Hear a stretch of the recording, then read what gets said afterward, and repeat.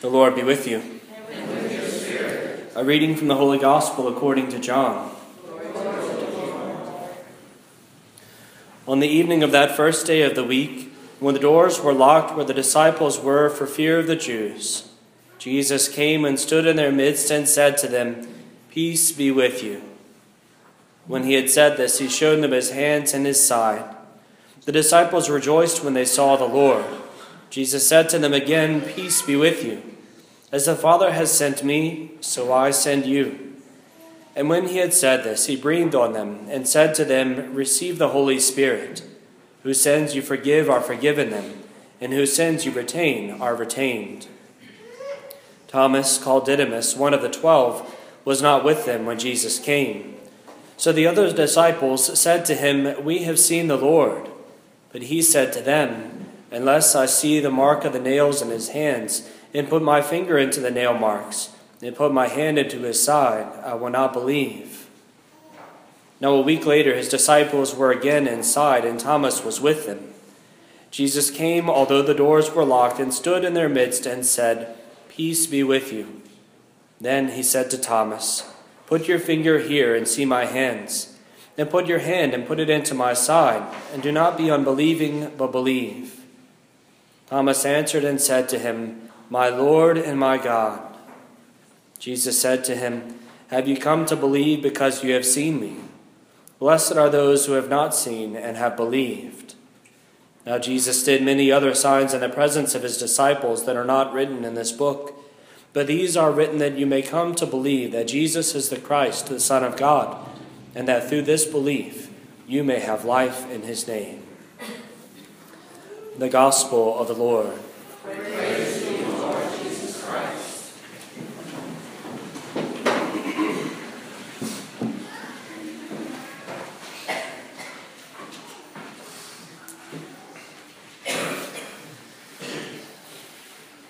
This weekend we celebrate Divine Mercy Sunday. Divine Mercy Sunday is the name given to it as an institution of a universal feast by Pope St. John Paul II about 15 or so years ago at the time of the canonization of St. Faustina.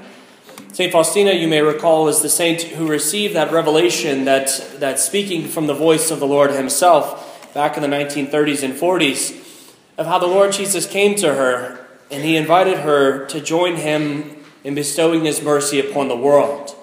Really to invite her to pray that others might be immersed in his mercy and come to find peace.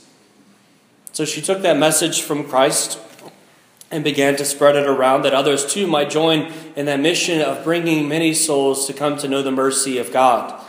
John Paul II was nearby at that time and certainly heard of this increasing devotion, and so it was later on when he was the Pope that he began and instituted this Feast of Divine Mercy. In fact, it was a request of Jesus himself that the Sunday after Easter would be known as Divine Mercy Sunday. And so we hear this message of mercy that echoes through the course of our readings today.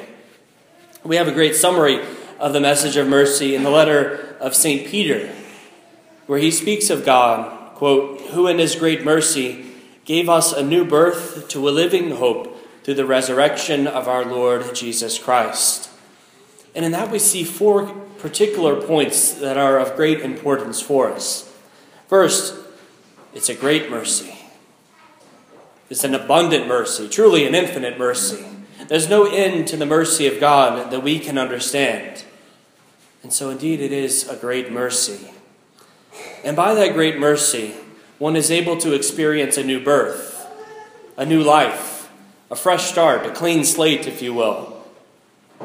And on account of that clean slate, on account of that new birth, we become children of God and heirs of heaven. And for that reason, we have a living hope. A hope that promises us that if we draw close to Christ, that he will draw us to himself for eternity, that he will bring us to heaven. And all of this on account of the resurrection of Jesus. The resurrection. That thing which we profess every Sunday, which we profess our belief in the resurrection of Jesus, and yet sometimes we lose the power of what it is that actually took place. The power of the fact that Christ has conquered sin, that Christ has conquered death, that all suffering, though it may seem insensible to us, can now actually make sense. All because of the resurrection of Christ from the dead. It's that mercy of God that's poured out upon us that Jesus shows to us in the gospel today as well. Of how he appears to the disciples, those who had just a few days before had left him, abandoned him in his time of need, left him literally to be killed. Whereas Jesus could have had anger, where he could have had resentment, where he could have had a harsh rebuke, or even just simply an emotional sadness that his friends left him, abandoned him. Rather than to begin with any of those things, any negative things towards the disciples, he comes and simply says, "Peace be with you." Peace. He wishes them to know his peace, and not only to know it as something in their head, but to experience for themselves in their hearts. So Jesus says, "Peace be with you. As the Father sends me, so I send you." And he breathes on them the Holy Spirit and sends them off to be able to forgive sins. Not just to talk about mercy, but to give it. To be instruments of it. What a wonderful gift. To be instruments of mercy. Unfortunately, however, there comes times in our life, particular situations sometimes, where we desire to set limits to the things to which we're willing to go. Even to the limits of our mercy. In the first reading today, we heard of how in the early church, everyone lived as one. They sold all of their possessions, they sold all their extra land, and they placed everything at the feet of the priest in the local community, and that priest would provide for the whole of the parish, essentially, and to be able to provide for each according to their need. Anybody feel like doing that today? We set limits, right? When I was in the seminary, my room was often a kind of a community room. I had a coffee pot and would make coffee regularly throughout the day. I had a TV and DVD player and DVDs and books and all this kind of stuff. And I had a couch. So people it wasn't uncommon for me to come into my room and find someone sitting on my couch watching a movie, drinking some coffee. It was kind of normal. And that was okay for me because I left the door unlocked for that purpose. But occasionally there came a day where, one of my movies would be borrowed and it never came back. Or a book was borrowed and it never came back. And it wasn't okay because that was my limit. You can borrow it. Just bring it back because it's mine. There were limits to my willingness to share with others. And again, so too also with our mercy. If you listen to the news, you may have heard a little bit about what has taken place in Arkansas in the past week and a half or so, particularly in the realm of capital punishment, execution of prisoners on death row. The state of Arkansas decided that they were going to kill 12 men who were on death row. Appeals brought that down to 8. And so they had decided that they were going to go on a mission to kill 8 men in 8 days. Something they hadn't done. They hadn't done execution in over 10 years. And to do 8 men in 8 days was a kind of heroic feat for them. It hadn't been done in some 30 or 40 years, that many, that quickly. And the reason that they were doing 8 executions in that time is because the medication they use for putting a man to sleep, essentially, was expiring on April 30th. And because of the expiration on a date, on a bottle, 8 men were basically sentenced to a sooner death. Now, it's interesting that you're concerned about the date on the bottle when ultimately the man's going to die, but that's a whole different discussion about our culture. But there's this reality that in every execution, oftentimes, they make appeals, right? We know that they appeal to this court, and appeal to that court, and appeal to this court, and they go up and up and up. Until they get, hopefully, what they desire, or they get a negative response, and ultimately the individual goes to their death. And this took place on this past Thursday. the first of the 8 men, was sentenced to die at midnight. The appeals were made, and they went up and up and up, and they made it to the U.S. Supreme Court. Now, you may remember that part of our recent presidential election cycle, one of the main things that people were talking about was we need pro-life Supreme Court justices. We need to have pro-life Supreme Court justices. That was one of the things that I kept hearing out of people, pro-life Supreme Court justices. And certainly we do. Absolutely. I'm not disagreeing.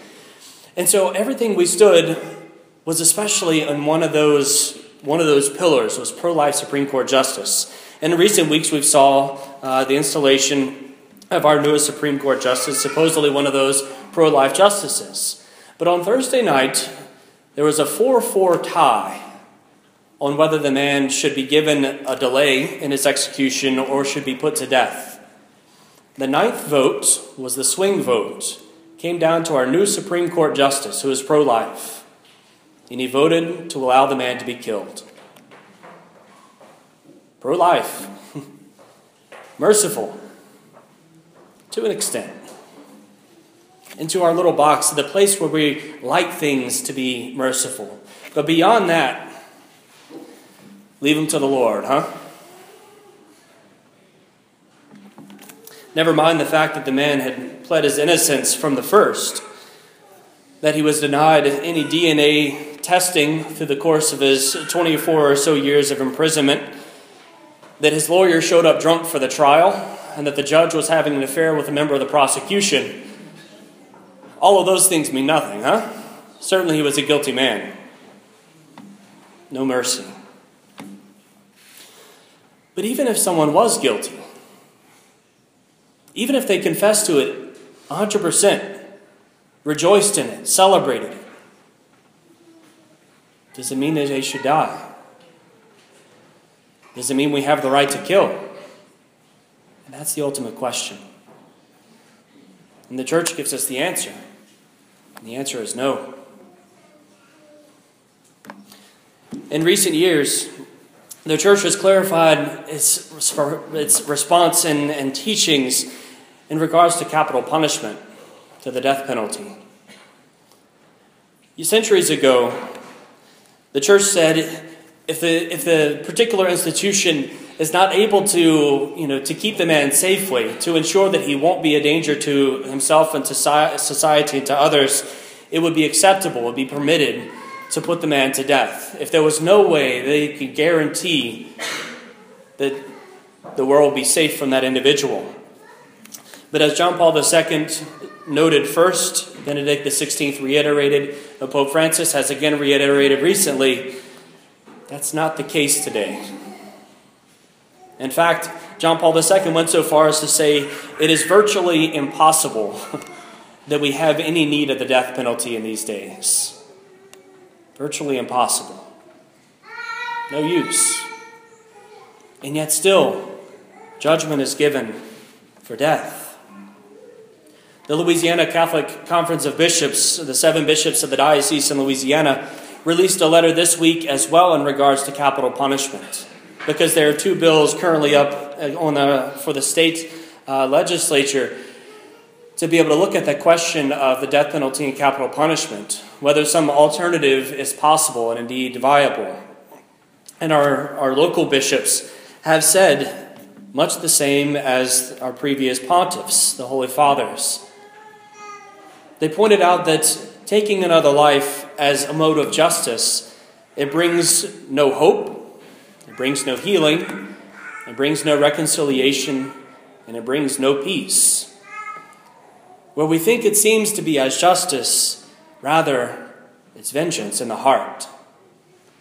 We love to go Old Testament style when it comes to mercy for others. Eye for an eye, tooth for a tooth, huh? You kill someone I love, I'm going to kill you. Justice. But we forget that mercy triumphs over justice. Mercy is greater than justice. And it's that mercy that Christ comes to remind us of. Our Lord Jesus comes to us and he assures us that there is not a single thing that the human person can ever do in this life that will take away our dignity. that will take away the fact that we are children of God, or take away the fact that we can be converted to Christ. Remember that St. Paul was a vicious killer of the Christians in his early days.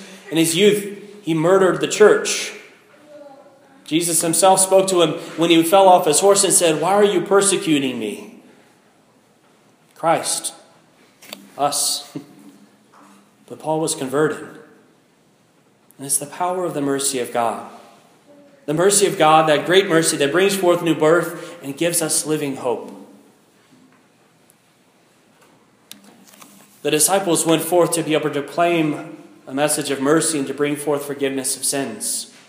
St. Faustina herself carried out a similar mission, being able to go forth and to take the souls of so many people throughout the world and to immerse them in the mercy of God by the gift of her prayers. And now the mission is ours, to be able to go forth and to pray for others, to pray for conversion of hearts, beginning with ours first, and to pray for our world, that we might be able to all come to experience and to know the mercy of our God. Again, there's nothing that can ever separate a person from the love of God. And so we rejoice in that gift of his mercy. If you've been following along, if you picked up one of the little red pamphlets last week about the divine mercy, or a couple of weeks ago now, I think, if you've been following along with the particular days, each of the days Jesus said, "I want you to immerse this particular group of people in my mercy today." Priests and religious, the lay faithful of the church, those who are hardened sinners, those who deny Jesus. Immerse them in my mercy. And he wants us to do the same. Christ comes to us, every single one of us, and gives us his mercy, gives us forgiveness 1,000 times over if we need it. And he's willing to give it generously, not counting costs, not setting limits to it, but simply giving it and giving it freely. He bids us, the members of his body here and today, to do the same.